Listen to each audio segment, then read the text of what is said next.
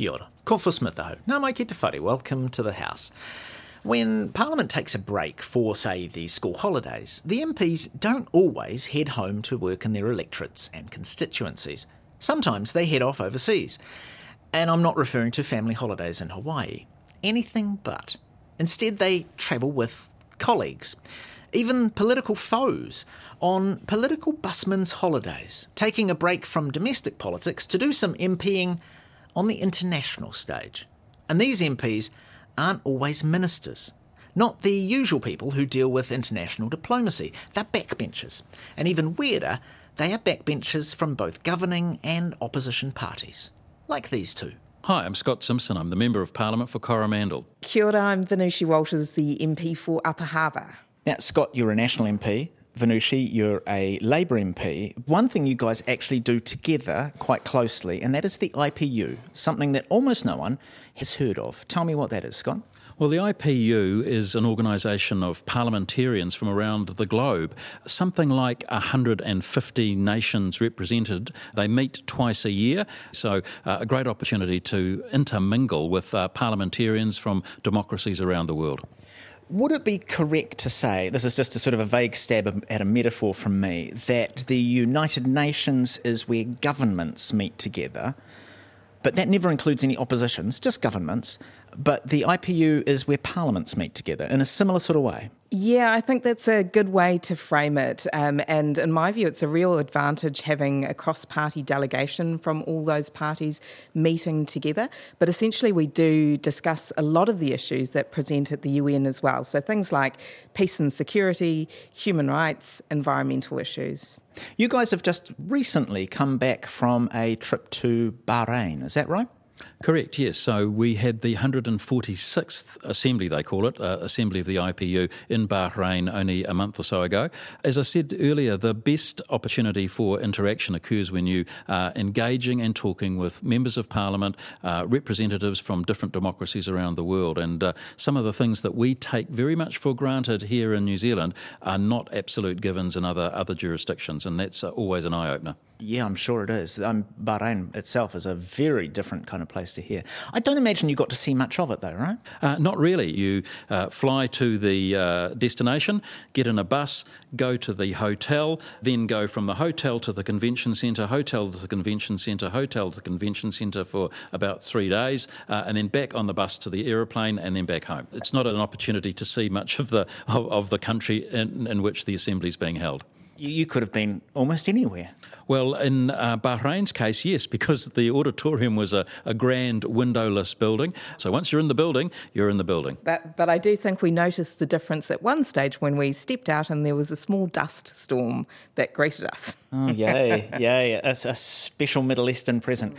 It's not just a sort of a grand international piss-up of politicians, though. What did you actually do in Bahrain? So every IPU meeting has like an anchoring theme. While we talk about a number of different issues, the one for Bahrain was around fighting intolerance and looking at inclusivity.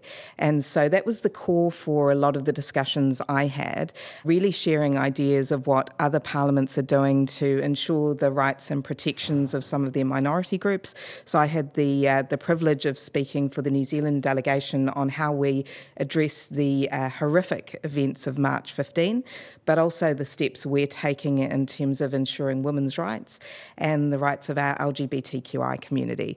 And it was just wonderful to be able to speak to other parliamentarians about how they're promoting those rights, because I think it really then starts to influence what we could be doing next in those spaces. That's kind of inside your bailiwick, isn't it? You've got a background in human rights law. Yeah, it really is. And so I definitely appreciated that part of things. But I'd say another part of it that I really appreciated is how we keep our democracies and our parliaments accountable. So a lot of conversations I had, as much as they were about substantive legal issues or substantive human rights issues, were also about systems. Like, what systems do you have, what committees do you have in your parliament who ensure that the laws we're making are fit for purpose, and how do we keep our executives accountable? And when people are talking about that kind of thing, how do we stack up? We stack up pretty well, I think. Things that we often take for granted here in New Zealand are not necessarily obvious or present in other democracies. For instance, we've got a 50-50 gender split in the New Zealand Parliament. That's actually unusual in most parliaments around the world. But the opportunity to, I guess, see how other parliaments work and how they operate is a real eye-opener. One of the side issues for me was my interest in oceans, marine space, environment, climate, and there are several workshops within workshops, themes that can be sort of a subset of the main theme of the Assembly, but underlying all that stuff, of course, was topical matters, particularly relating to the Russian invasion of Ukraine, and to have a Ukraine delegation there and a Russian Federation delegation there, you get a sense of the tensions, particularly in Europe. They're very real, they're very present, and they're very dominant in terms of the way that some of those nations are thinking at the moment. Now, you had a meeting also late last year in Rwanda, in Kigali. Again, IPU. Again, both of you went. You weren't the only people. There was another MP. Who was that? Well, that's right. So we take a delegation of 4 MPs, 2 National Party MPs and 2 Labour MPs. So we had the Honourable Jackie Dean and Ibrahim Omar joining us in Rwanda. So the theme of that was really around empowering women and women's rights. But there was a lot of connection between the 2 meetings. So heading into this one in Bahrain, we'd really developed some relationships with colleagues from similar jurisdictions, essentially. So Australia, Canada, the UK, some of our South American colleagues, but also Ukraine. And that meant for us that we could stay in touch with them between the 2 meetings, which also meant that we hit the ground running in many respects in terms of addressing how we collectively viewed some of the resolutions that came to the floor. Talking of resolutions and Kigali, I understand that though it wasn't the main theme, the planned theme of Kigali, the Ukraine actually became quite a central piece there, and it was something that you led the work on for this part of the world. Is that right? Yeah, so with the IPU, every time they sit, one emergency resolution goes to the floor for a vote, and before it goes to the floor for a vote, it goes to a drafting committee. So I was one of 2 members of what's called the 12-plus grouping, who was asked, and I was asked by Ukraine to sit in the room and assist in the drafting process before that resolution went to a vote.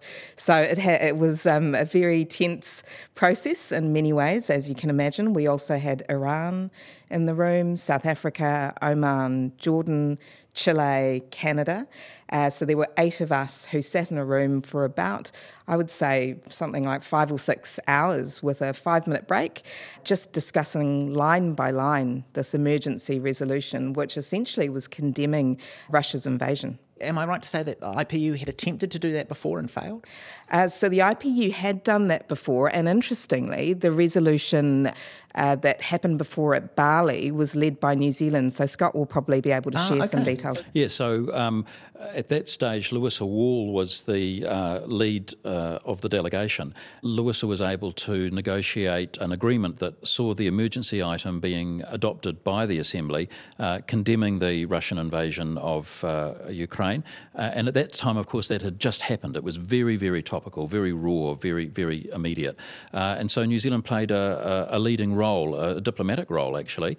And I think that speaks to our standing in the international community as honest brokers, as fair players, and coming to a forum like the IPU with clean hands. We're a small nation, we have credibility, and we're able to act as a fair broker. Yeah, and you did the same thing as Louisa did in Kigali as she had done the previous one. I mean, like I heard from behind the scenes that you were quite a champion. Well, I think we continued on that role, as Scott said. I think we're seen as an intimate but allowed democracy here in the corner of the South Pacific. And so in some ways it is an independent role, but I also think we're seen as very, very values-based.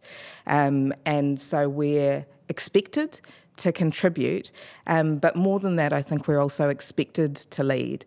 And I don't think that's down to one person. I've heard it many times of many Kiwis who are operating in that space. I've also heard that people are quite impressed in the way that we do work cross-party whenever we're in those international spaces, which is something that we should be really proud of. Yeah, because you guys might shout at each other, well, not you personally possibly, but, MPs across party might shout at each other in the House or disagree vehemently on things. But most people don't realise how well you actually cooperate a lot of the time, right? Most of the time, indeed. Actually, there's more collaboration in Parliament and indeed overseas forums like the IPU than most people would imagine. And a lot more than happens in some parliaments. Oh, yeah, absolutely. Yeah. So some of the delegations that attend IPU meetings are not cross-party at all. They just represent whoever the government of that particular nation is, and there are no opposition voices. But we tend to act on the international stage as New Zealand Incorporated, and we tend to leave the domestic politics behind when we leave the country, and we put a forward-facing New Zealand face to the forum and to the work and endeavours that we're trying to achieve. Yeah, and I think it becomes quite obvious on the floor sometimes because some delegations will split their vote and we don't. We have a thorough discussion, interestingly, not just internally with our team, but also with our cross-Tasman colleagues, with our Pacific neighbours, and with many of the groupings who we ordinarily work very well with internationally. It's one of these things that people don't know about MPs is just how much you are actually diplomats, right? Yeah, and I think to an extent we need to be, especially when it comes to the foreign affairs space.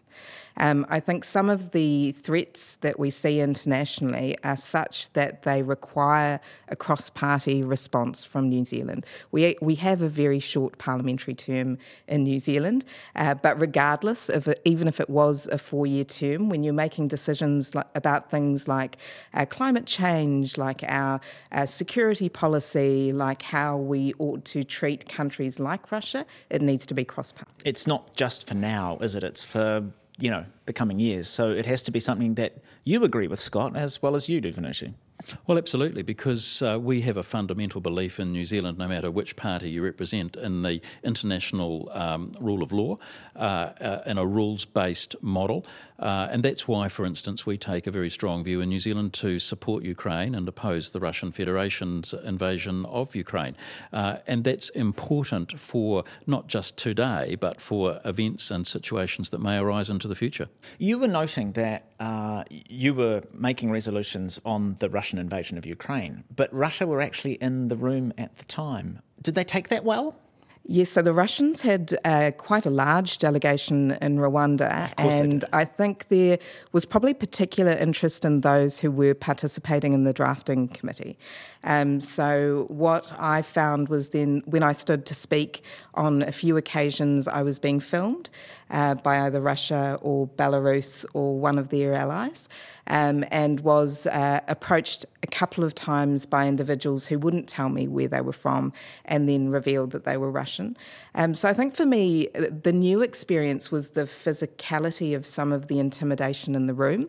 And it wasn't just Russia, it was Iran as well, who would literally come over to where you were sitting and stand over you and start demanding that you not say certain things. So while I've been in international forums before, that was certainly surprising. Wow. Did you get some of that as well? Well, we have in New Zealand, I think, a base foundation where we think that people are entitled to have a view and to express it.